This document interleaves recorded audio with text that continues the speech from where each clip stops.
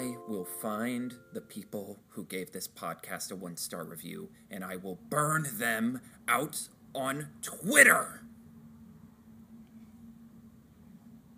Do we have any reviews? No. Oh. Well, that's worse. Yeah, it is kind of worse. You know, Kang has an attitude of, like, people call me a monster, but at least they talk about me. I was talking about Asbestos Girl. You know, I kind of like Kang for that attitude alone. Right? Yeah, I just love a guy who's, like, you know, just a diva about everything and has to completely control the narrative. Right. Like, Thanos is just like, oh, I'm going to cut half the population and then bail. Like, I'm just going to go hang out somewhere because I don't really have stakes in this. Kang is like, no, I'm the moment. Yeah. I am the situation. Icon. I'm him. Yeah, I am him. Yeah. Kang is a wide receiver. Right. He would be the greatest wide receiver ever. He's the embodiment of a wide receiver diva. Right. If the entire, like, narrative of the universe isn't about him, then it is completely incorrect. Yeah, exactly. And you know what? We're here for it. Absolutely. Welcome to the Disney Desk, everyone. I'm Carter. And I'm Sydney. Well, first off, we just wanted to say, yesterday was Sydney's birthday, and we just wanted to say we had an awesome time. Yeah, so yesterday we visited the Franklin Institute in Philadelphia, PA, where right now they have the Disney 100, the exhibition is what it's called. Yes. Which is this grand museum dedicated to the 100 years of Disney history that we have. We had an absolutely amazing time. Can I just say formally right now, by the way, we intend to talk about this in March. Yes. This will get its own episode, don't worry. You'll get to hear all about this. If you're not following us on social media, I would at Disney Desk on both Instagram and Twitter for all of the clips and pictures that we took of our trip. But, you know, just to reiterate now, and I said this to you, Carter, afterwards, like, I freaking love Disney. Right? That was the embodiment of Disney magic in terms of, like, you're just going to completely buy in to the magic and prestige of this company. This is going to seem like the most important group of artists the world has ever seen. Right. Because they didn't just make it about the animation or Marvel or they had stuff for the parks, they had stuff for the nature stuff, they had everything. And you just realize the sheer scope of Disney, like, pageantry. Yeah, and it's like, you know, like I said, we have to pump the brakes on ourselves and things like this because we could easily get carried away. But the last thing I'll say is, like, for all of the criticism about how, like, all-encompassing Disney is as a conglomerate, in a certain light, it's kind of fun. It is kind of fun to have, like, it's fun to have a Kang-esque figure who controls everything, but you're like, man, you're also kind of cool. Like, I like that you can just roll up your sleeves and beat Hulk's ass without any, like, powers. Right. So, anyway, stay tuned for our talk about this really exciting exhibit. Yes. And I know what you're thinking from that intro, that we're doing Ant-Man and the Wasp: Quantumania. We are not, because we haven't seen it yet. No. But we are talking about Marvel. Today's episode is brought to you by your patrons. Our patrons. Not yours. Ooh. They're ours. Okay, when we're very possessive. Well, the patrons of the arts are giving that art to everyone. Well, yes, but these are our patrons. Well, in the Renaissance, it was mostly for their house. But, these are our patrons. You know. They belong to us. Dibs. They're ours. Even though they probably subscribe to several Patreons. But that's none of my business. Yeah. This is an open, polyamorous, polypatronous relationship. You want to just back out of this and save your skin? No. I'm good. Okay, anyway. Fair enough. Patrons voted. This is the Patrons' Choice episode of February. So congratulations to those of you that voted on this episode topic, which was talking about our favorite Marvel films, which, like, say no more. We need truly no invitation to do this. Right. This just feels like a rite of passage for any podcast that talks anything vaguely geeky or nerdy. You just have to, like, plant your flag. It's a statement of principles. It's a statement of identity. Exactly. So that is what we're doing. This is your weekly reminder to check out our Patreon if you would like a chance to participate in things like this going forward. We can be found at patreon.com/DisneyDesk.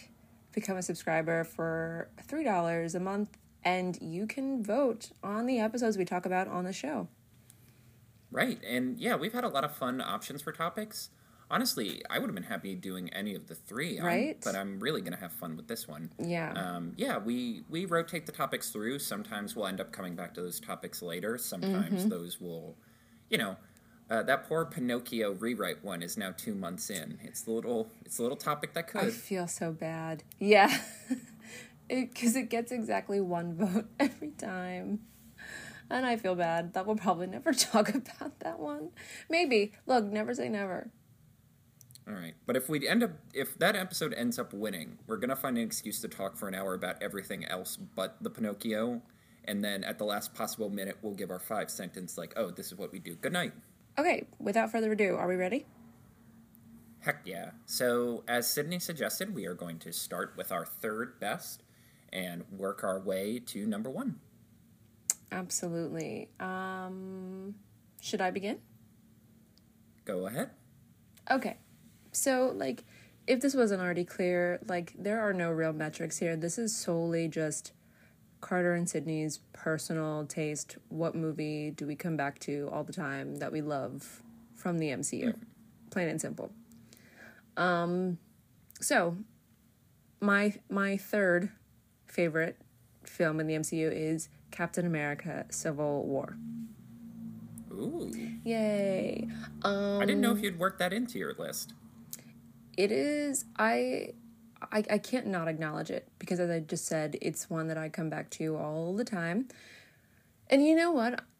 All of the films I'm going to talk about today, most of them, I love them because they follow a sort of thematic device that just kind of speaks to me personally about. I just love the optics of a grand team. And right. We're getting the band back together energy, never fails to hit the spot for me. And so truly it's not a perfect film. I love me some Russo brothers, but the appeal of this film boils down to the airport scene. Right. For me. That is it is the most satisfying thing ever. It's just the most satisfying to see all of these heroes charging at one another in a landscape like an airport, on this roof tarmac type situation, but a weirdly banal location, but that kind of adds to the charm of it. Right. And you know what I always found interesting is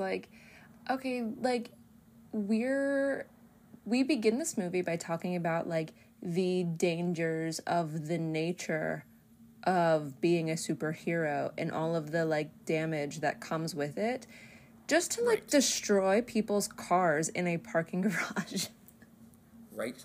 Well, it's finding the middle ground of we're not actually endangering anyone. We can't actually hurt anyone, but we are destroying. It kind of validates people's concerns that if we're just cut loose, our existence breeds conflict, and conflict leads to destruction. It's just, it always stood out to me as extremely ironic that I was these people are going to come back from their trip and have a totaled car, or a missing car altogether. They're not going to get home. All the planes are blown up. Yeah, Giant Man stepped on them. Too. Yeah, sorry, Ant-Man's big now. Right. He stepped on a plane. But it is just the best fight of it's just the best scene. It's really good direction. The pacing of it is so perfectly choreographed. The introduction of Spider-Man, it never gets old. It's got the quips. Right. You know I love a good quip. Yeah. It's got it's the perfect use of quips. Right. It's kind of the perfect distillation of what everything the MCU does. And I think it's so striking that in the same year we had Batman v Superman, which is also building up to this titular fight. And that is so lame and kind of whatever. They basically just punch each other for 5 minutes and growl. And, like, there's no, like, there's some interesting ideas on paper, but it mostly just falls flat in execution because it's two shaved gorillas screaming at each other at the top of their lungs. Yeah. Yeah, honestly, I had Civil War on my list, and I'm kind of letting you go first just so I can have time to quickly change my answers. Okay. Are we going to have really all the same answers? No, I don't think so. I'm trying to make a point not to do that. I think we're going to. Oh, God. Inadvertently. No, I know one you're not going to have. I didn't think that you would have Civil War on yours. I'll be honest. Yeah, it's... Honestly, I go back and forth on it, because, like, I've been pretty vocal about, like, I don't love the Russo brothers. I often find their rating of female characters a bit flat. I find their color palette to be weirdly muted. Like, they are why the MCU gets a reputation for having kind of a concrete look, because for some reason they are just opposed to color. And, yeah, there's a lot of weaknesses in their approach to these things. I think I just like them because they have good taste in music. Well, that too. Like, no, they have a lot of good, but I'd argue James Gunn is the one who's like, these are fucking comic books. Color. Bombast. Like, I almost kind of wish they got him to do the next couple Avengers films as opposed to letting him go off to DC, but I digress. Anyway, it's funny that I don't like them, and yet I'm like, man, they really did just make, like, 4 bangers, really one after another. Yeah. And, like, Civil War is the ultimate, like, test case of why you do a shared universe, because it is these character arcs that go over multiple franchises and multiple films, like, distilled, like, brought to a head, because sort of the arc of Iron Man and Captain America stay pretty much the same throughout all of these movies. Iron Man's entire thing is, like, how do I stop violence before it happens? He's like, oh, I'll build bigger weapons and mutually share destruction. And that doesn't work. So he's like, I'll just be the Iron Man and basically, like, privatize peace. And then he's like, the Avengers, that's the thing. Then he builds Ultron. And it all leads up to the Sokovia Accords. And then Captain America's whole thing is like, well, if you're someone who can do good, you have to do good. Right. And no matter that what. leads to him just being like, yeah, I guess I'll just commit treason because I refuse to abide by these terms. Right. And I guess, like, I love how organically they work all the new characters into it. Like, they do a full Black Panther. That's basically the first Black Panther movie, too. It like, you really do an entire character arc for Black Panther in one movie. And I love all of it's embodied by Spider-Man, because it's like, Spider-Man straight up articulates Captain America's ideology to Tony Stark's face, and instead of realizing he's made a terrible error, Tony Stark just goes through with it anyway, because he's like, well, those webs might stop this fight before it gets ugly. And he almost gets his poor kid killed. Yeah. And he paralyzes his best friend. Yeah, somehow I just feel like this is the film that captures what in theater and acting we call, like, the spine of a character, which is just essentially, like, the core DNA of all of the motivations behind a character. And somehow this film cleanly delivers. Somehow just that scene, just everything that happens, like, just before and just after the airport scene, somehow delivers all of these human beings' core to them with this whole Vision incident, with introducing Spider-Man, this kid, and nearly, like, killing him in the process of this fight. It reveals so much about Tony Stark. It's just a super important, pivotal, like, moment for this character in the entire MCU arc. Does that make sense? Yeah. It does. It makes it... You can't have Infinity War without this, because it's like, this is how you get these characters making the wrong decisions during Infinity War that will get half the universe destroyed. Right. And above all, I just love that it's this big, loud, bombastic comic book movie, but the final fight is this weirdly personal, angry moment. Yeah, it's a punch-out. Yeah, it's the whole plot is a red herring. Baron Zemo's like, I was never going to use these suits. I want them dead. I don't like people like you. Right. And instead, he's just created this elaborate personal gripe between, like, Captain America and Iron Man. And I just think it's like, oh, this is why we're doing this. This is why we put up with the good ones and the bad ones and everything in between with the MCU. Right. Because, like, you get these moments that you couldn't have if it was just a 3-movie franchise. Exactly. Okay, moving on. Number 2, Thor Ragnarok. Oh, nice. I didn't have Thor on my list. You don't? I would have thought you would have had Thor Ragnarok. I would have... I like all the Thor movies, so it's hard for me to just pick one, even though, like, yes, Thor Ragnarok's, like, the darling of the bunch. I'm like, there's so much I love about Love and Thunder. I think all of my films today are, like, in the middle of their whole canon. And I love Thor Ragnarok for the same reasons that everyone else loves Thor Ragnarok and is subsequently disappointed by Thor Love and Thunder. Right. Because it's just, like, Marvel is known now for having, like, a unique comedic voice and somehow sort of seamlessly delivering really natural sounding comedy with these grand superhero stories. I think this is the film that, if not introduced me to Taika Waititi, it certainly aided in my being totally in love with him as a director. Right. But it's just, it is the easiest film to watch, if you know what I mean. It's like, it is so easy on all of the senses at once. It's so, like, easy on the brain. There's so little to think about in the best way. And it's almost not a movie about Thor. It's do you know what I mean? Like, it's almost not about Thor as a character. Even though it is and it isn't. Yeah, even though it shows the, like, unraveling of his whole life. But it's kind of more of a Bruce Banner story. Like, I always felt like this was more of a Bruce Banner story. Yeah, well, that's what I love. Also, like, people talk about, like, how much these things adhere to the comics, and I'm like, the Planet Hulk story kind of stinks. It's a cool idea, but its execution is kind of drab and boring. Yeah. This gets all of the good parts with none of the crap. Right. And that's what these movies do really well. Also with Civil War, which I remember you reading a while ago and just being like, God, there's so many issues. You have to read, like, 12 different issues from 12 different comics. It's so difficult. I tried. I could not get through it. Right. And, yeah, like, that's what I love about, like, the MCU. It's like, take the good ideas from the stories and make them gooder. Right. Exactly. But, yeah, and it's funny because, like, as someone who defends Thor 1 and 2, like, this movie has such a, like, catty attitude toward all of the previous Thor stuff, where his friends just get iced on screen, just, like, very casually. And yet, at the same time, it's kind of a perfect Thor movie in terms of, like, oh, this is hair metal. This is, like, big, bombastic space opera, glam rock nonsense. Yes. And how can you not love that? Right. And it's like any film that introduces, what's the word? That introduces, like, charming sidekick characters and then they become, like, mainstays in the whole MCU canon. Right. Like a Korg. Yes. Is a success. Because every film has a Korg, and so few Korgs make it. Right? Oh my God. What a line. If we ever do merch, that's going on a shirt. Because I just think of, like, the sea of, like, sidekick. Like, what's his name? Mordo doesn't even freaking make it to he's barely in the second Doctor Strange movie. He's, like, a mini-boss.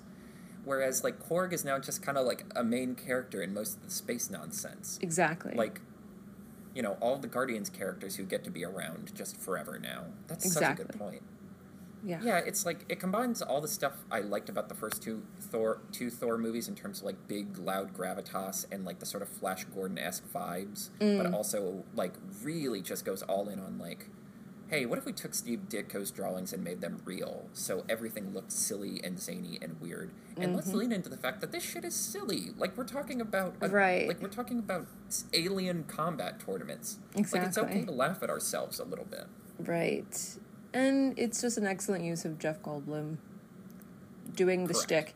You know, some people, you just want to do their shtick, and this is the perfect environment for that.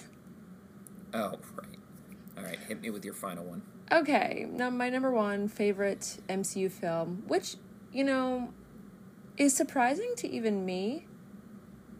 Like, even I can step back and be like, I'm surprised that I'm choosing this. But it's Guardians of the Galaxy 2. Well, there goes my number one. Yep, and I knew, I told you. I knew it, yeah.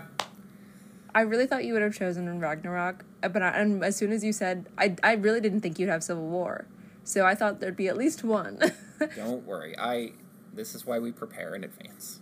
For those of you listening, like, there's not all that much conversation that goes on between Carter and I before, like, we just make sure that the two of us know what the idea is going in. But we hide our answers from each other until we get here. Well, because we don't want to, we want to make sure the episodes are original. We're not just saying authentic stuff we've already said to each other. Exactly. So anyway, Guardians of the Galaxy. You know what? Keep your number one.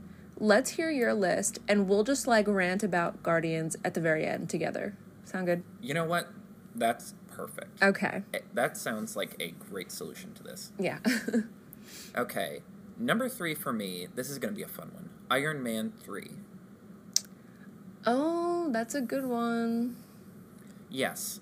I do love, Iron Man 3 and Guardians of the Galaxy 2 are two of the movies I put the most chips into of, guys, no, these movies are actually good. I know the reception is lukewarm at the time, but trust me, you're going to come around and realize these are some of the best. And everyone's like, Iron Man 3, best Iron Man movie, and Guardians Volume 2, top tier MCU, and I'm like, oh, look who was Cold Take Carter, turns out to be the most correct. Are you sure you don't want to buy into my Eternal stock while you still have time? Mm-hmm. Anyway, I love Iron Man 3 because it is kind of a perfect movie in terms of, okay, what would it actually... It's another one, I think you described it as, something that does DC better than DC does, where DC's obsessed with, what would happen if an alien really came to Earth? And this movie grapples with, how would people mentally approach the okay, the cat's out of the bag. There are superheroes, there are aliens, the universe is broken wide open. How do we handle a world with the Avengers? And their answer is a private military corporation would make up a fake supervillain to basically get their way. In a scenario where the Mandarin turned out to be, legit, and he just had to fight Ben Kingsley, the movie would have been good, because it's, a very personal, interesting movie about a guy grappling with PTSD and grappling with, survivor mentality. It's Robert Downey Jr. just completely locked in. It's some of his best work as Iron Man. Mm-hmm. The action is clean, it's crisp. Having him out of the suit ends up paying way more dividends than you'd think, because it's oh, right, let's remind that this guy is, a genius-level intellect who can, MacGyver his way out of situations. It's funny. It's top tier Shane Black. Shane Black being very different from the Russo brothers. He's a guy I'm even when I don't think your movie's good, I can't help but like your style. Right. It's crisp, it's clean, and then we get to the final twist where the Mandarin was completely made up. Right. So, the twist ends up being Ben Kingsley has been taking credit for all of these failed science experiments from extremists as the Mandarin, this sort of hodgepodge, Al-Qaeda, ISIS, Kim Jong-un sort of cosplay. Yes. And Killian, the main villain, straight up just says, yeah, people aren't scared unless you have a supervillain now. And I'm like, boom, perfect one-sentence way of being how do you how do you cope with a world with superheroes? It's what's a bank robber mean in a world with Spider-Man? What is, what does ISIS mean in a world with Captain America? They're not threats anymore. Right. You need a supervillain to scare people. Right. And it's just, one of the more interesting, thoughtful approaches to this entire endeavor. And... if a lot of Phase 2 was sort of this sort of pseudo post 9/11 commentary between this and Winter Soldier, I think this is the one that kind of nails it the best. And on top of that, they retconned the Mandarin because the fanboys got so hissy about it, and yet it still works because they find a way to work Ben Kingsley. I won't spoil too much about Shang-Chi because I don't think you've seen it yet. I still haven't. That's on me. But they work in Ben Kingsley in a way that is immensely satisfying. Okay. And is the ultimate example of having your cake and eating it too, where it's if you like Iron Man 3, your opinion's still valid. But we're also letting the people who didn't like it get what they want. It's one of the weirdest... It's the reverse of what happened between Last Jedi and Rise of Skywalker, where no one won. Everyone won this time. Right. I was going to say, do you have any strong thoughts about Iron Man 3, or are you not a big Iron Man 3 person? I really liked Iron Man 3. So Actually, that's funny that you mentioned that because I saw Iron Man 3 before, like, I saw it in theaters when it came out. And this was before I was even, like, an MCU fan. This was before I read any comics. And this was before I was interested in the MCU. I had seen Iron Man 1, not Iron Man 2, probably. But I remember going to the theater to see this. Because my mom has always liked superhero movies. So I would just, like, I remember tagging along with her to go see this in the theaters and really liking it without any, like, knowledge of it, really.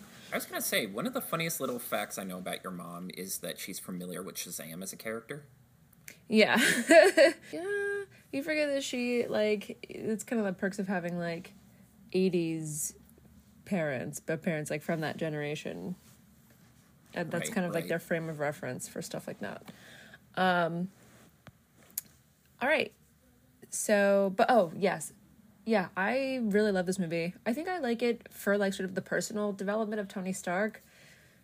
I kind of enjoy seeing him in, like, sort of, like, a high-functioning depression.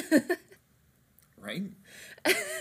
And I enjoy the kid that they have him work off of, like, as an actor. I really like him as a character. The scene where he's having a panic attack and it immediately runs to his suit, tries to run to his Iron Man suit, really is one of, like, the best shot things in the MCU. Mm-hmm. Just in how it's, like, done. Right. And I also enjoy that they had that, I cannot remember his name, the character's name. I'm talking about, like, the child. Oh, yeah.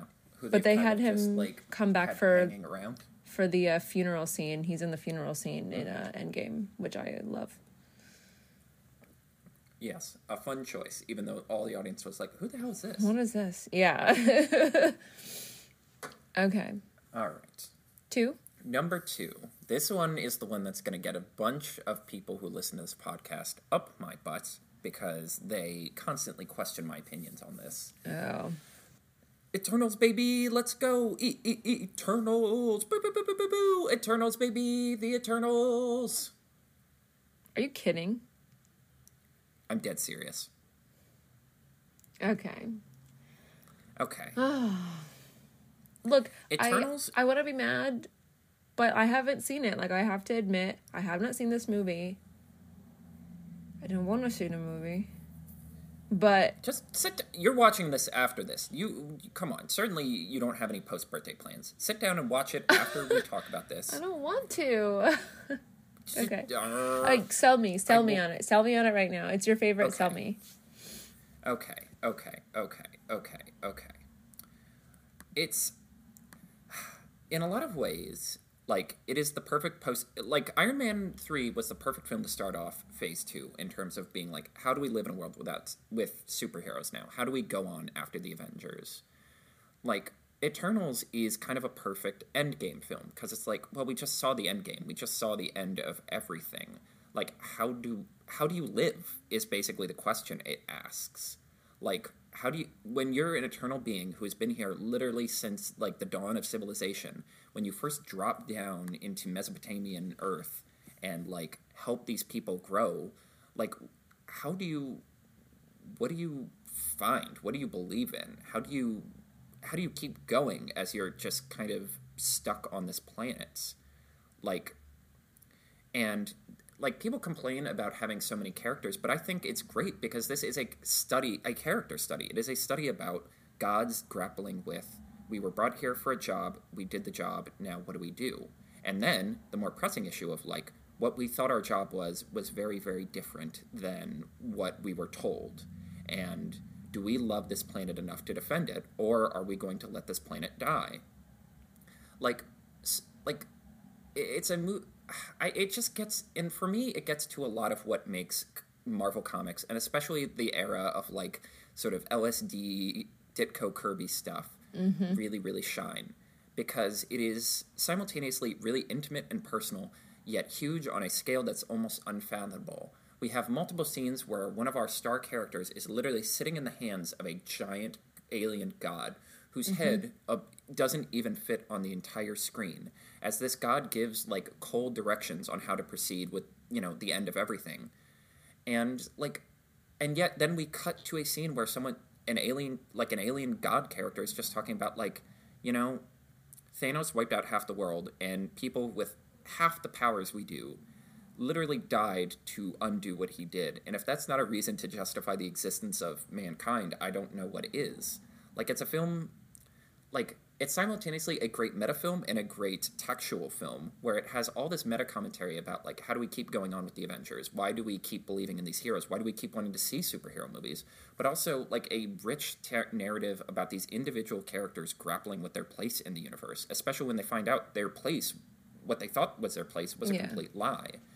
Its action is crisper and cleaner and more visceral than anything the MCU's done. Again, someone described it as, this is what Zack Snyder wanted to do, but he just doesn't like comic books enough to do it. Mm-hmm. And I agree completely. It takes the MCU formula and ends up creating something that feels more in line with, like, you know, sort of the golden age epics like Cleopatra or like like these huge, big stories that sweep over generations. And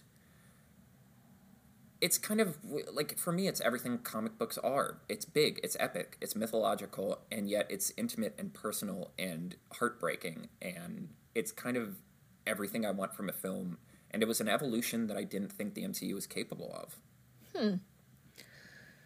You know, I'll just say it's like, you know, as you're talking, I'm realizing, like, here's my issues with the idea of the Eternals. Is because it's like, I wasn't interested in seeing it is because as, like, for a few of them, at least, as beings, I was familiar with them as they pertained to other heroes in other stories. And I think that's just my issue with this film is that, like, and again, I haven't seen it, but, like, I just wanted to introduce them in the same form, like, in the same way. And I felt that it would just flow better to not have them seemingly come out of the blue. It's like this is not the first time that a film has, like, reckoned with post-Endgame or Endgame is post-Infinity War. So, like, we've seen that now in a few different films about, like, what is happening after the event. I thought it could have been simple and seamless to have introduced these beings, at least a couple of them, in other films first before introducing, like, this big, like, just a team. Right. It doesn't seem, and that is just my only issue is that, like, I was not, like, that's just not how we do things around here, okay? Like, we are introduced to somebody by themselves first, and then we see them in the team. And then we see the team. Okay. I don't disagree with you, but I've talked about how the secret of the MCU is it's not nearly as carefully planned out as they suggest. They just have, like, it's like a river. They have paths and different avenues they can take, and it just comes down to which ones they want to take. Mm-hmm. And the example of that is, the reason why this film got made is because soon-to-be Academy Award-winning director Chloe Zhao was brought in to pitch for Black Widow, and she was like, I'm going to be honest, I don't really have anything interesting to say about Black Widow, but I am a fan of this comic Eternals, and if you give me a week, I can make a pitch for it. And then she came in and apparently was, like, breathlessly showing a PowerPoint presentation, and they're like, oh, she's got an idea, and two, she's a big nerd. That's what I love about her and Ryan Coogler. They're talking about, like, you know, Coogler talks about, like, yeah, I really wanted to bring in Kraven, and Chloe Zhao is, like, jumping up and down, like, Blade's in my movie. I got Blade in the after credit scene, but I really, really wish that she had done a Black Widow thing. Right.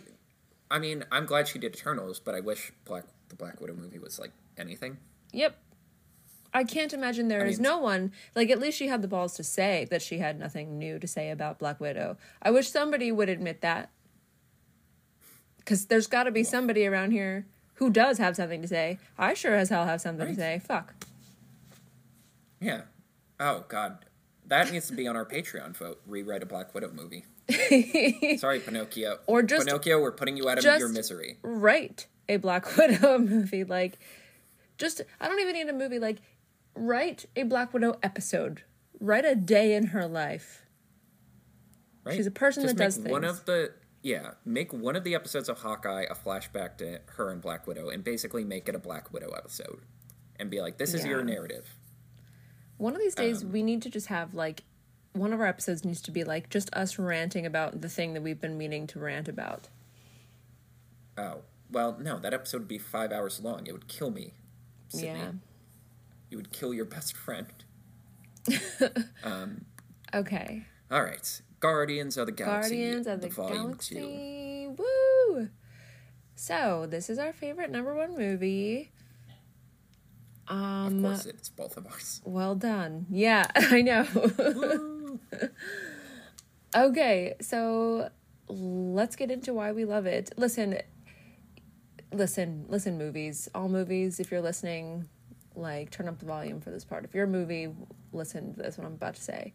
Your job, movie, is to, like, deliver a thematic idea, introduce a thematic idea, and then, like, deliver it. And I have to say this because so many movies don't do that. They get the introduction part. They present a theme and then don't discuss it. Yeah, they don't discuss it. And they either seemingly have amnesia and forget that they've introduced a theme. They realize that theme was too complicated and they abandon it in the third act. Or they just didn't have anything to say in the first place. And they just create a nothing burger. But this is a film that introduces a thematic idea and, like, hits a home run on its delivery. Like, what is the opposite of a nothing burger? An everything bagel? An everything bagel burger? Yes. This is an everything bagel burger. I think we can just say an everything bagel. I think everything bagel burger sounds funnier, but... It's the bagel from Everything Everywhere All at Once that has all of your hopes and dreams, but also remembers to put poppy seeds on there. Exactly.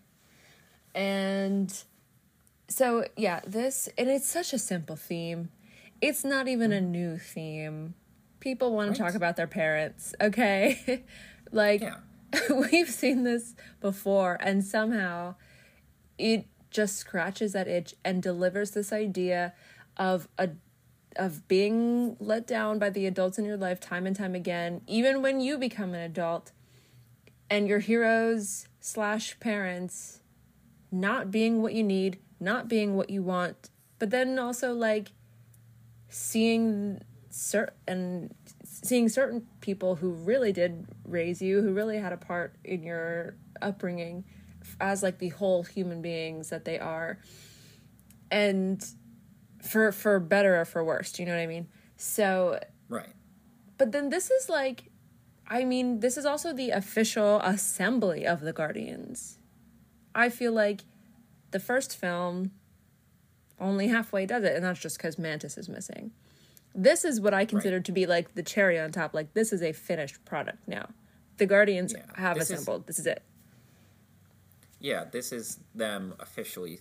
like, cementing themselves as the Guardians of the Galaxy. Correct. Yeah, I think you hit the nail on the head where it's, like, a film with a good theme or a good story just needs, like, a 5-minute, or, like, literally a 1-sentence pitch. Mm-hmm. And this is a story about imperfect families and imperfect parents. Right. You know, it gets on multiple textual levels of, like, Peter with ego, Peter with Yondu, you know, Gamora and Nebula as siblings grappling with their relationship in the light of their father. You know, Mantis with her her father, and, you know, all of them being a parent for Groot now. Like, it gets it. It captures the theme on so many layers, in so many different angles and textures, and grappling with also, like, abusive families. Yeah. Like, grappling with how abuse dictates your relationship to the people around you. And again, none of this is new. Like, I've seen this song played before, but it really is the singer, not the song. Correct. Where, like, James Gunn has a unique ability to make this specific theme and this specific story and these specific ideas sing in a way that few others can. Yeah. I mean, like, what more? What's do you have any other thoughts on this? I mean, honestly, that kind of, like, richly, you know, kaleidoscope color palette, you know. Banger soundtrack. Which absolutely all banger Guardians, soundtrack. I mean, that's the, like, a good percentage of the appeal of Guardians is that you're gonna be dancing. But you know what's great about this one? It ties even more into the themes. There is an entire plot line where the song Brandy is, like, grappled with and analyzed, and that's, like, a part of the story. And that is genius. And you know what? It's like, I never get tired of a good, like, opening scene that's like, this is the energy we got. And for us to show Groot just, like, bebopping around, baby Groot bebopping around to an Electric Light Orchestra, like, song as, like, the team is fighting off while he's truly just, like, being a toddler, getting in the way. It's very dangerous for him to even be anywhere near them. And it is the perfect, like, establishing scene of, like, this is the energy, get ready, here's what we're on this time around. It's another film where if this isn't what comic book movies are doing, then what are they doing? Right. It's everything you like about comics brought into motion. Exactly, yeah. This is our favorite. Oh, yeah. Do you have any honorable mentions you want to get in real quick? Yes. 2.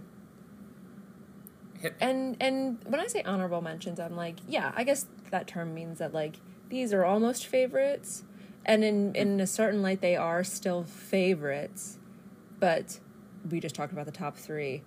If I could add 4 and 5 to it, it would be like, no, number 4 would be Infinity War. Interesting. And it's so, I think actually, like, a lot of people kind of actually feel this way, that they sort of prefer Infinity War to Endgame, because it's always, like... I'm probably one of those people. I don't know why, but I just like the journey of assembling people. I love, like, we're going on a road trip and we're picking up our friends along the way. Yes.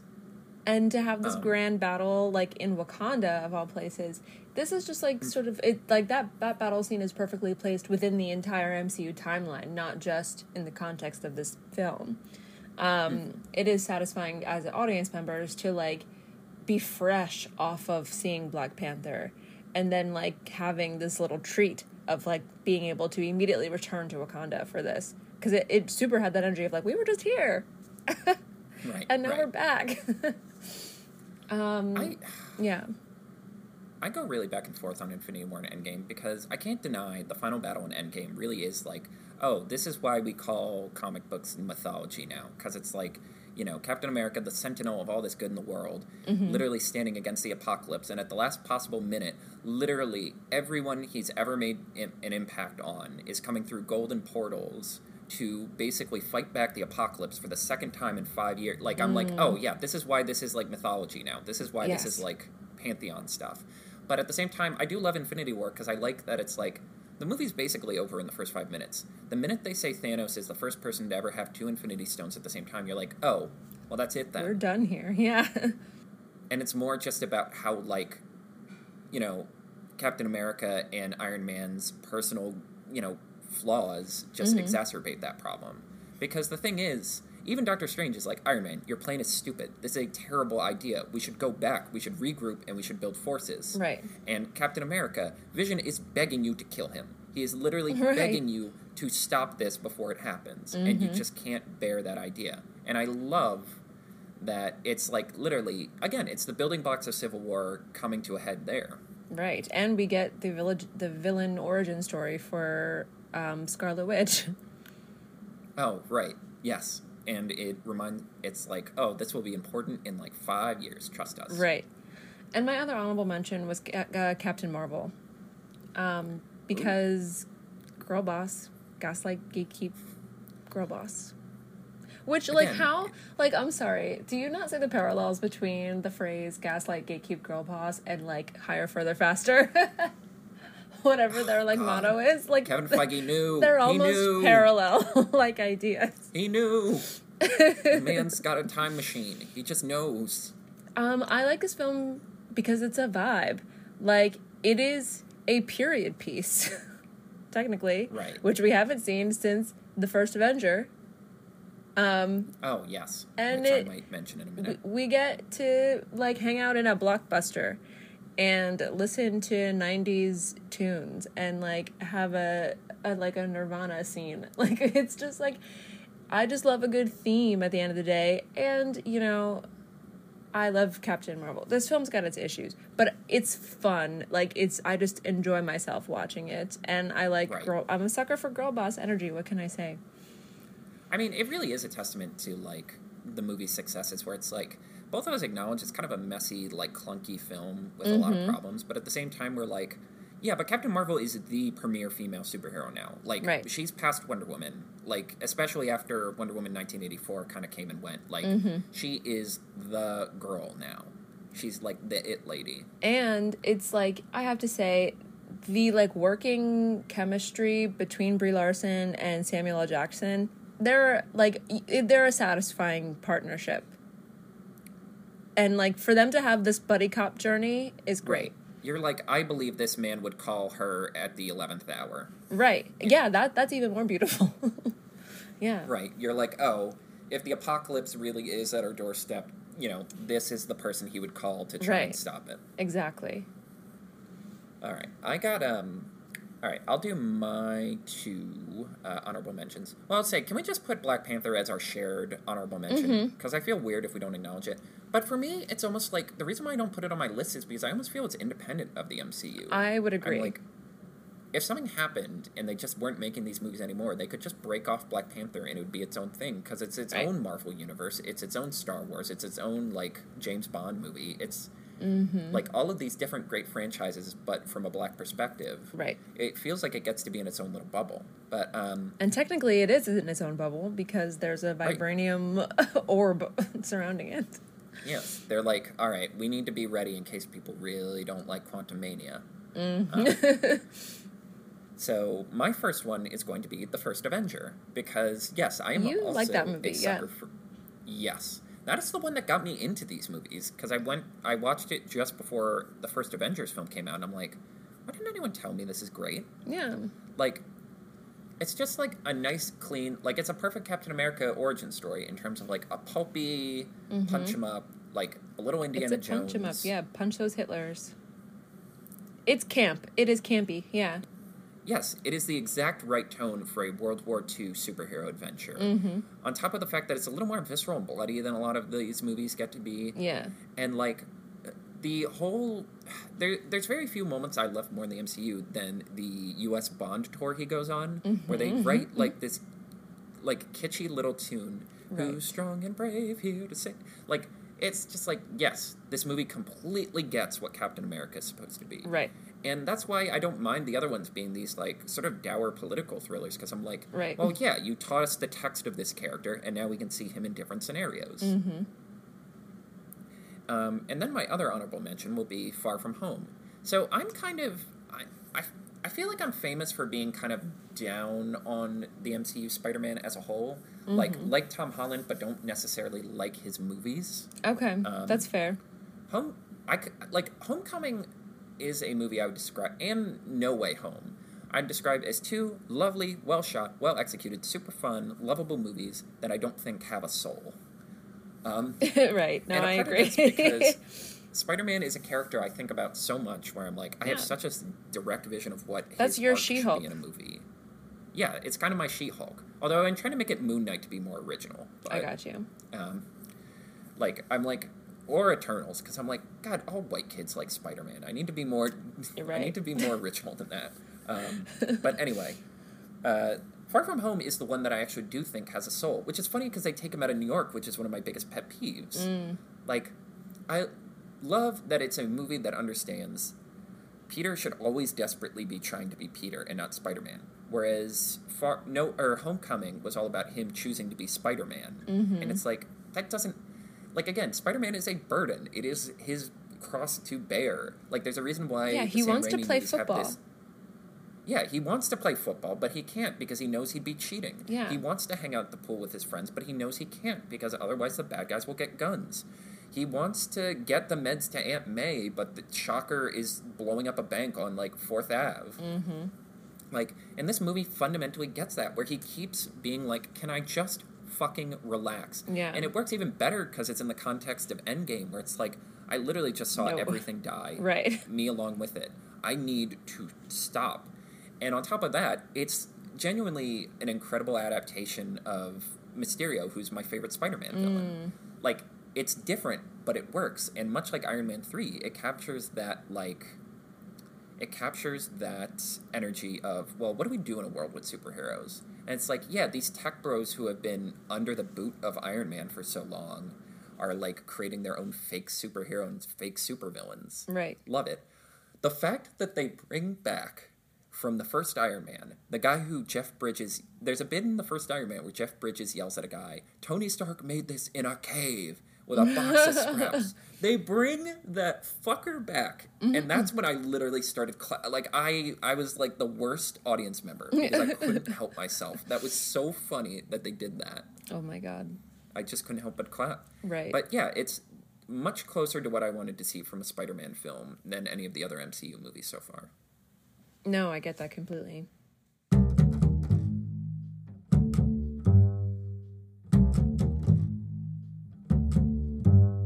And to round out our discussion about the MCU, this is an idea I've really wanted to do for a while in some way, shape, or form, and I finally brought it to the podcast. Me and Sydney are going to draft our Avengers dream teams. Woo! This is going to be a fun little chat. Because I really like what I came up with, actually. Yes, I struggled with, I really struggled with being a traditionalist and being a wild card, and as I dove more into wild cards, the happier I got. Yeah, I think definitely the list that I landed on is kind of even a surprise to myself, because I think both of us were we both had, yeah, you're right, in the sense of, going the more traditionalist route and then being like, okay, how can I challenge myself with this idea? So I really tried to stretch myself here a little bit, and I like what I came up with. So yeah, let's dive in. All right, let's hear some of your picks. Okay, so first of all, I need to preface this by explaining my thought process, because I in order to create a challenge, I decided to actually create a specific landscape for them. So, and honestly, I think my brain just naturally did this when I didn't really look at the characters as individuals in the sense of what have I seen them do in combat, but I actually thought what would they do in a specific combat situation? So I actually just put them in the setting of the final battle of the first Avengers film. So this Avengers team would be in New York fighting the Chitauri. Okay, I think that's a really good idea, because because that team is my favorite, because I think when you add too many people, it gets muddled. And also, that's the perfect Avengers scenario. Aliens invading, we need the best of the best. Right. So, that's the landscape here. This is the team that I think would thrive in a scenario like that. I also tried to challenge myself, and maybe you did the same thing. You talked to me briefly about these sort of separating them into categories. I kind of did the same, except for I was all right, we need some people on the ground, we need some people in the air, and we need a few trump cards. I did think about I want at least half the team flying. It's not fun if people can't fly. Right. And then I picked a few that I thought these are trump cards who don't need a team. Right. And who could probably finish this on their own. Anyway, my number one is She-Hulk, because I'm a homer. And and I just think she's a good captain. Right. I think and I said this to you when we were kind of talking about this, that I wanted initially I was I'm just assembling A-Force, honestly. And I was let me just not do that. Let me actually try. But I still want to start... Actually, my first two picks are from A-Force. So I have She-Hulk as the captain and Captain Marvel as first mate. And because I think that as a collective brain, they are super complementary to one another. So She-Hulk is my boots on the ground lady.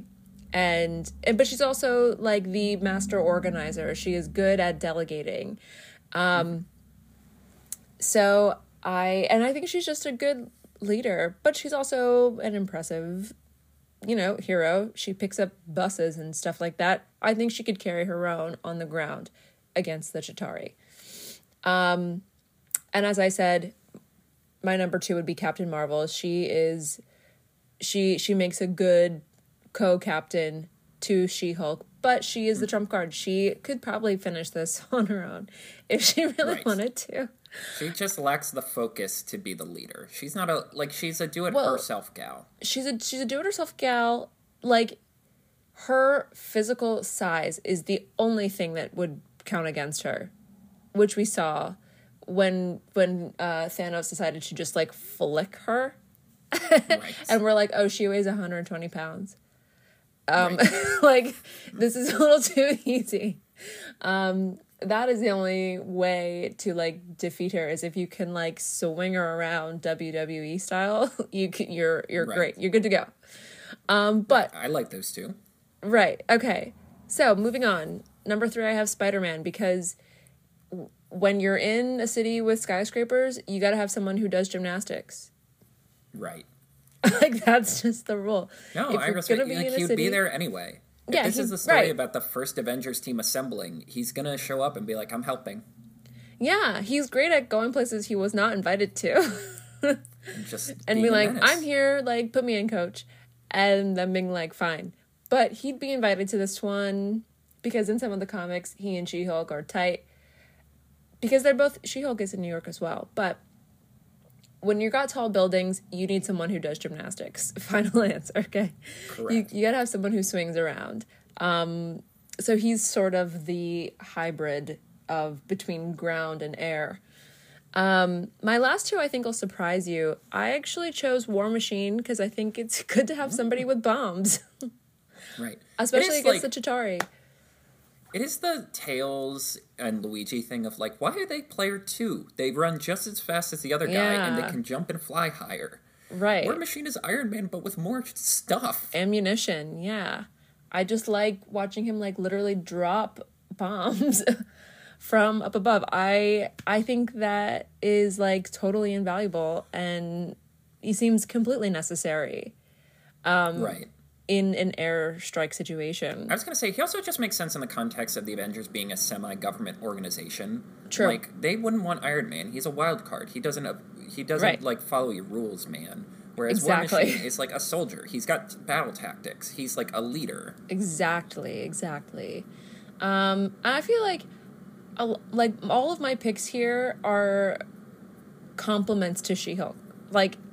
I started with her and I was like, who would best pair with her for different reasons? That is why. Which deep down I knew. I was like, she is absolutely going to be She-Hulk core, build off of that.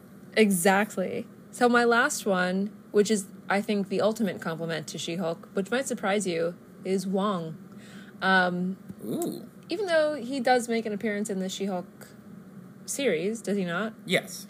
Yeah. But I chose him because there is no superhero that cannot be complemented by a dude who opens portals. There's no scenario where that's not useful. This was literally a discussion I was seeing where it's why not make him the leader of the new Avengers? Because not only is he a master of the mystic arts who has connection to basically every major player on Earth and otherwise, he also just can teleport everyone everywhere. He's just practically good to have on the team as a utility player. And I just prefer him over Stephen Strange because I think that he just is a better orchestrator. I think his choreography is a little better. I think he's just sort of has a little more finesse with the way that he uses the portals. And I prefer his fight style over Doctor Strange a little bit. I also think he's just a better team player because... That's true, too. One of the reasons why I didn't want Doctor Strange on my team is because he's not a team player. He's a weirdo who hangs out in his little room and drinks tea, and you go to him when you have a very specific issue you need solved. Whereas Wong is correct. I take this being Sorcerer Supreme very seriously, and I'm going to do my homework to make sure everything's in order. Yes, absolutely. So, that's my Avengers team. That's what I'm assembling here. I really, really like your team. but at the same time, I didn't pick any of those. Oh, good. Finally, we can have a discussion on that. Yes, we can differ. My big one is She-Hulk, who I really wanted to put on the team. I really wanted to have, because I'm like, you need one gamma-radiated character. It just feels like tradition. But then for me, She-Hulk has always been a Fantastic Four character more. I agree. It was so, like, I guess as we transition into my picks, like, I really was thinking about, like, keeping groups sort of in their group. So if you're, like, a traditional X-Men, I was like, I don't really want you on the team. If you are someone who associates with the Fantastic Four a lot, I'm like, that's why I don't have Black Panther on my team. Like, in general, I was like, oh, all the scientists hang out with the Fantastic Four. They don't hang out with Tony Stark. He's annoying. He's, like, the annoying scientist. I mean, I guess, technically, She-Hulk has been on every single team that's ever been assembled. Which kind of makes her... That's why everyone loves her, because she can just kind of work in any team. Like, Midnight Suns, the Midnight Suns need someone to punch demons. Right. And like you said earlier, like, the list that you showed me with these categories, I was like, yeah, she could fit in a couple of these like, certainly Gamma, but also as, like, a government agent, not just as, like, a lawyer, but as, like, she's on S.H.I.E.L.D., and she's an Avenger, she's a street-level hero. On... Yeah, exactly. Yeah, it's a reverse thing of Wong, where it's like, Wong knows everyone because he's in tune with the magical arts and just has to know everything that's happening. Right. She-Hulk knows everyone because she's a lawyer. She's and popular. Just has everyone's Rolodex. Yeah, she's cool. Everybody loves She-Hulk. Right. She's the it girl. Right. Okay, so I took a similar approach. Well, I took two different approaches. My first one was archetypes. I was like, if the Avengers are supposed to be the best of the best, I want to get the best of every category. So I made categories like metahumans, government sort of agent types, like spy guy stuff, the tech science branch, the magic branch and mythology branch, space, street level, supernatural, and then a couple others. And I wanted to get a little bit of everything as best I could. I took a similar approach where I'm like, let's imagine I'm being asked to write comics. Like, do my, like, version of the Marvel universe. And Loki has come to Earth to do something. Not necessarily the events of the first Avengers film, but probably close to that. Yeah, even he doesn't know yet. Yes. And, like, what would the team end up being within the first couple years of Loki showing up? So... my two that I had to grandfather in, Captain America and Iron Man, I was like, look, I almost didn't count them to my total number. I wanted to keep it 10 or less, because I feel like if you get more than 10, it just gets too busy. Yeah. Like, you just can't enjoy it. That's my problem with the Justice League show. Once That's they an Infinity added War. everyone... Yeah, it's like, well, this isn't a show about the Justice League anymore. This is just a show about the DC universe. Yeah. Yeah, like, they're the two godfathers of all of this. Their banter and their sort of different way of viewing things is how you define the Avengers. Right. It also, like, I was grappling with how to approach the Avengers, where I'm like, they're part, like, celebrity hero team, because they're, like, the mainstream team. Everyone knows the Avengers. Right. Like, it's the same thing with the Fantastic Four, but the Fantastic Four are, like, science guys. Like, you know, they're science people. Right. Whereas the Avengers are, like, kind of government affiliated. They're kind of not. They're kind of, like, a privately funded thing by Iron Man. Like, and I was trying to think of how to play in that space.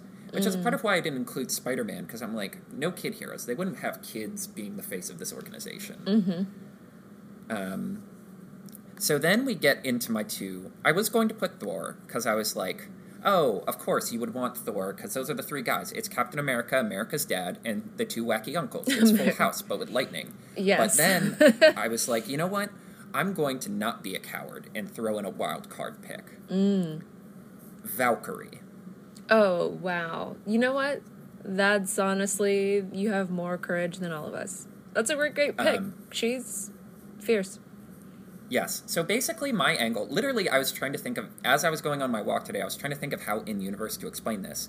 And my pitch was Loki comes to Earth, and Odin, who's like a master, like, politician, is like, Valkyrie, listen. Thor gets weird whenever his brother's doing mischief. Like, he's not good at handling his brother. Like, it'll either result in a big fight that'll make a big mess on Earth, or something will happen. You know, I'd rather you go in quietly and deal with this. And then when Valkyrie teams up with the other heroes and shows her, like, you know, ability, and they're, like, announcing, like, we're forming a team, Odin's like, it would be very beneficial to have someone on Earth as a part of this team just to keep track of Earth. And it'll be, like, a goodwill gesture.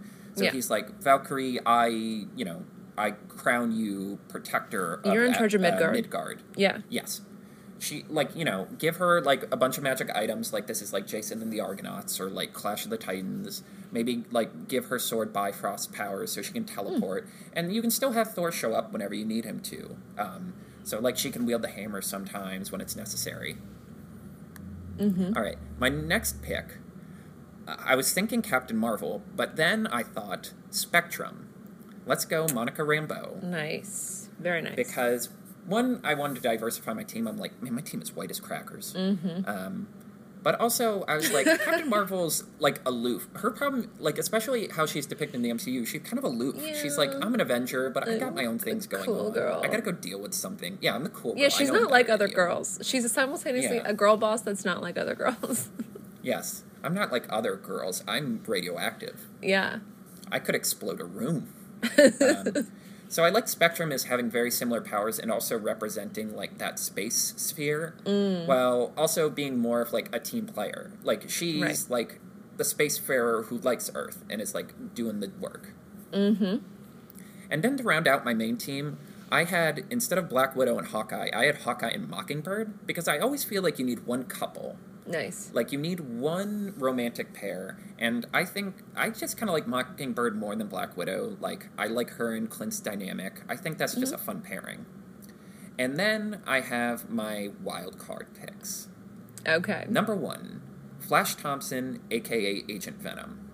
So, when I was thinking about, like, the Avengers as, like, this political apparatus, I like the idea that the U.S. government basically gets to crowbar a pick or two onto the team as they're, like, doing their tryouts and figuring out, like, who do we want on this team? And I like the idea that they're like, oh, Flash Thompson, great soldier, you know, quality man, you know, have him on the Avengers as, like, a representative for the U.S. military.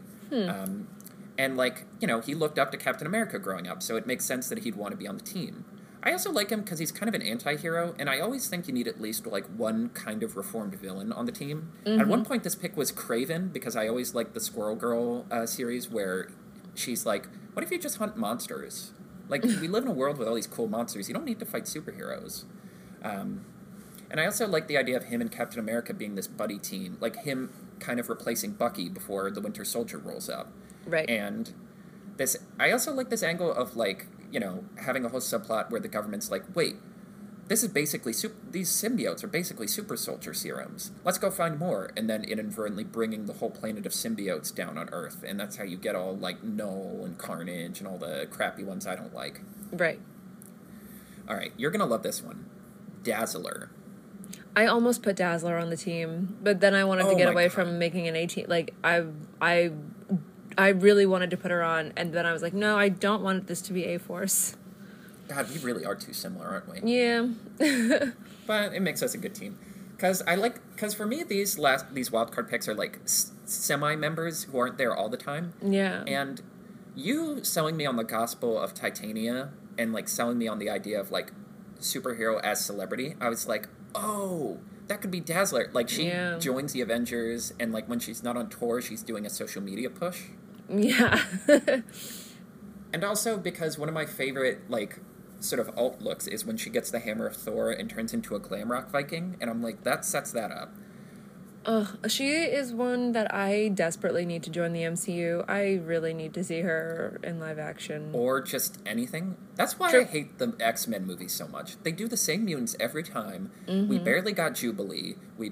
Well, I guess we got Kitty Pryde. But we barely, you know, they cut Dazzler's scene. There's so many cool X-Men they just don't do. Yeah. And then my other two wildcard picks were either Blue Marvel, and I would just do one of these, either Blue Marvel or Shang-Chi. I like the idea of having a person with the name Marvel, and I like that Blue Marvel's powers... Wait, remind me of who Blue Marvel is? Blue Marvel is, like, slightly more obscure. He feels like a character they've really been meaning to put in the movies for a while. Oh.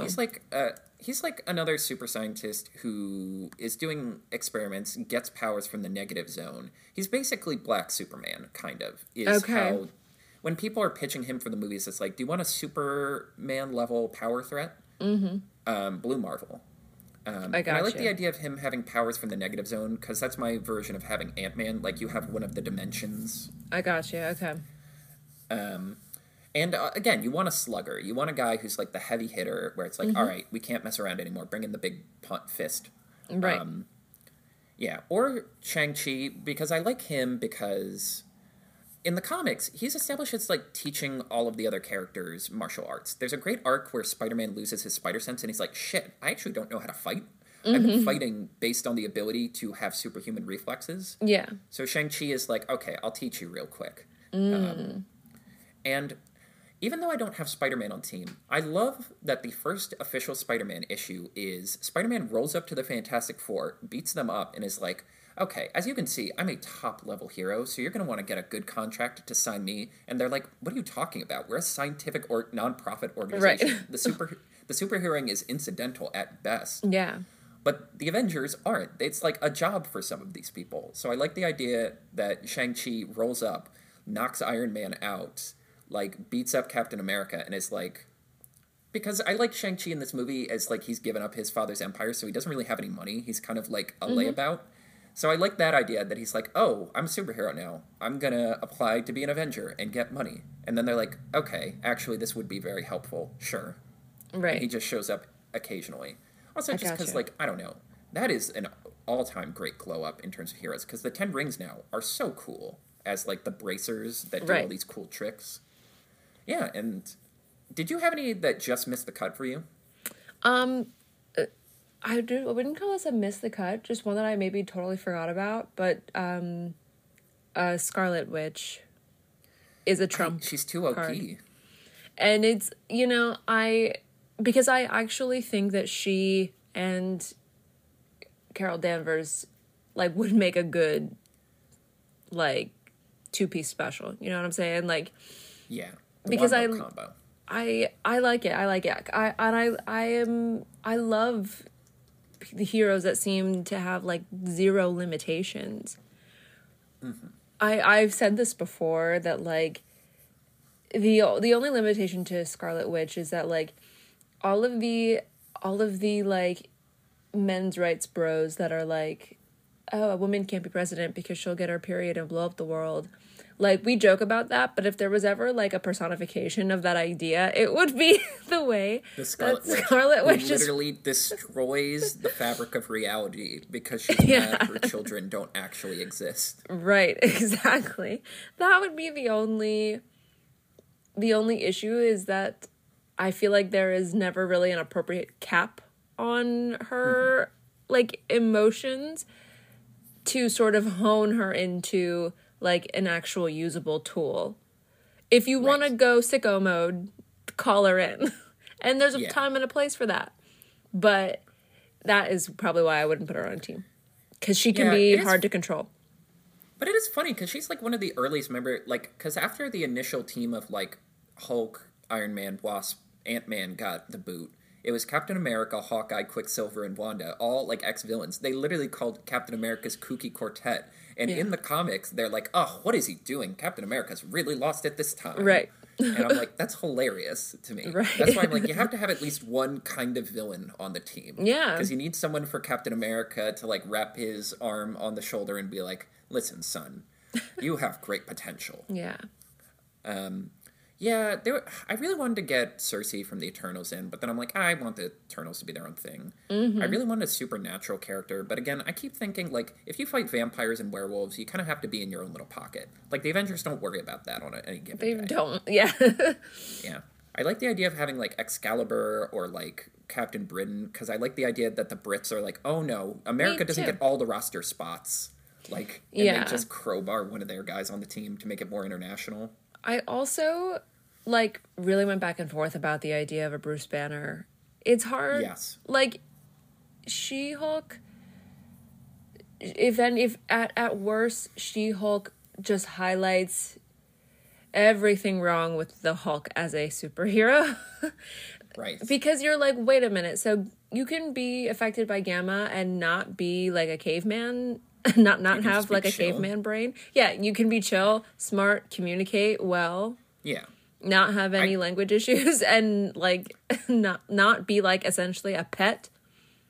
Yeah, I like that the She-Hulk show underlines, like, hey, Bruce, maybe this is a you problem, man. Yeah. Like, it underlines a lot of the backstory without explicitly saying it, of, like, Bruce having a rough childhood, where it's like, hey man, you might have things you need to work out on like a personal level. It's not just this gamma radiation that's the problem. Right. And it's just like it's always risky to have someone as strong as the Hulk be nearly impossible to control, where it's like any hero that you have to like sit down and do like a breathwork meditation with is not, we don't have time for this. Like, I want to have him because he's iconic and he's a traditionalist member of the team, but at the same time it's like, yeah, like, again, as I was approaching the Avengers as being like this sort of international like Overwatch-esque team, I'm like, yeah, they would never let Hulk be on this. Right. Literally, in the MCU, there's the short where Coulson's like, shoot, they want to put Abomination on our roster, and they have to have Tony Stark go, like, piss off Thunderbolt Ross enough to can the idea. And, yeah, again, he's another one who I'm like, I almost think he would get along with the Fantastic Four more, because they would be like, hey, you're a brilliant mind, and we also have had our, you know, science has changed our lives permanently too. Like, let's work on this. And we have a big guy. Yeah, we have a guy who's a bunch of rocks. Yeah. You know, you who guys gets be bullied friends. by the, you guys can be bros. You know, he's always like, the kids on Delaney Street told me to pound rocks because I am rocks. They always give him, like, they write his dialogue in the comics as like the what we said about Raphael last episode about like the New York cabbie, like, oh, can you believe that's crazy? Yes, why do they draw him like that? I'm like, I understand that, like, it is cool that he is canonically Jewish and that you have a Jewish superhero. You don't have to actually write it out like that, guys. It's the Hagrid thing again of like, if you just explain like what his voice sounds like, the audience will fill in the gaps for you. Certain, you know, we don't talk about how difficult it is to read Hagrid's dialogue on paper. It's just letters. Yeah. It's just like, why did you? Like, we didn't that need should have this. been warning flag. How did you write this? Yeah. How did your editors get through this? You're Scottish. Why do you have such a low opinion of your own brothers and sisters? Yes, and then my like one that I desperately wanted was Moon Knight because, like I said, I'm like that's becoming my go-to guy. Identity. Yeah. Yes, and I thought it would be fun to have another mythological hero, and I liked the idea of like. He would be like, oh, I need to distribute justice. I would go to this team. But I would only want him for, like, a limited series arc where halfway through the big battle, he changes back to one of his other personalities and is like, what the fuck? What is going on? Why am I in this outfit? Why is there a mole man? And the rest of the Avengers realizing, like, oh, this man does not have control of this power. Yeah. And then it maybe ends with Valkyrie rolling up to, like, that pantheon of all the gods and being like, Khonshu, you gotta let this dude go. This isn't cool. Yeah. Like, why did you give us this? Yeah. This was a really fun exercise. Yes, I really enjoyed this talk. Honestly, we should do more like this in the future. Yes, just dream teams and, like, roster building stuff. Yeah, and just more, like, geek talk. This is how we vibe. Yeah, it is, like, I don't know. Disney itself is geeky, but at the same time, it gets to be put in its own little glass case. Yeah. I like that Marvel... We just, you know, the gloves come off. We're just nerding out. Exactly. And until we figure out our way out of the quantum realm, I'm Carter. And I'm Sydney. Have a magical day. Thanks for listening. The Disney Desk is brought to you by Carter and Sydney. Follow us on Twitter @DisneyDesk for the latest updates about the show. Want more of the most magical podcast on Earth? The Disney Desk is now on Patreon. For exclusive weekly bonus content from us, go to patreon.com/DisneyDesk and become a patron for as little as $3 a month. Thank you.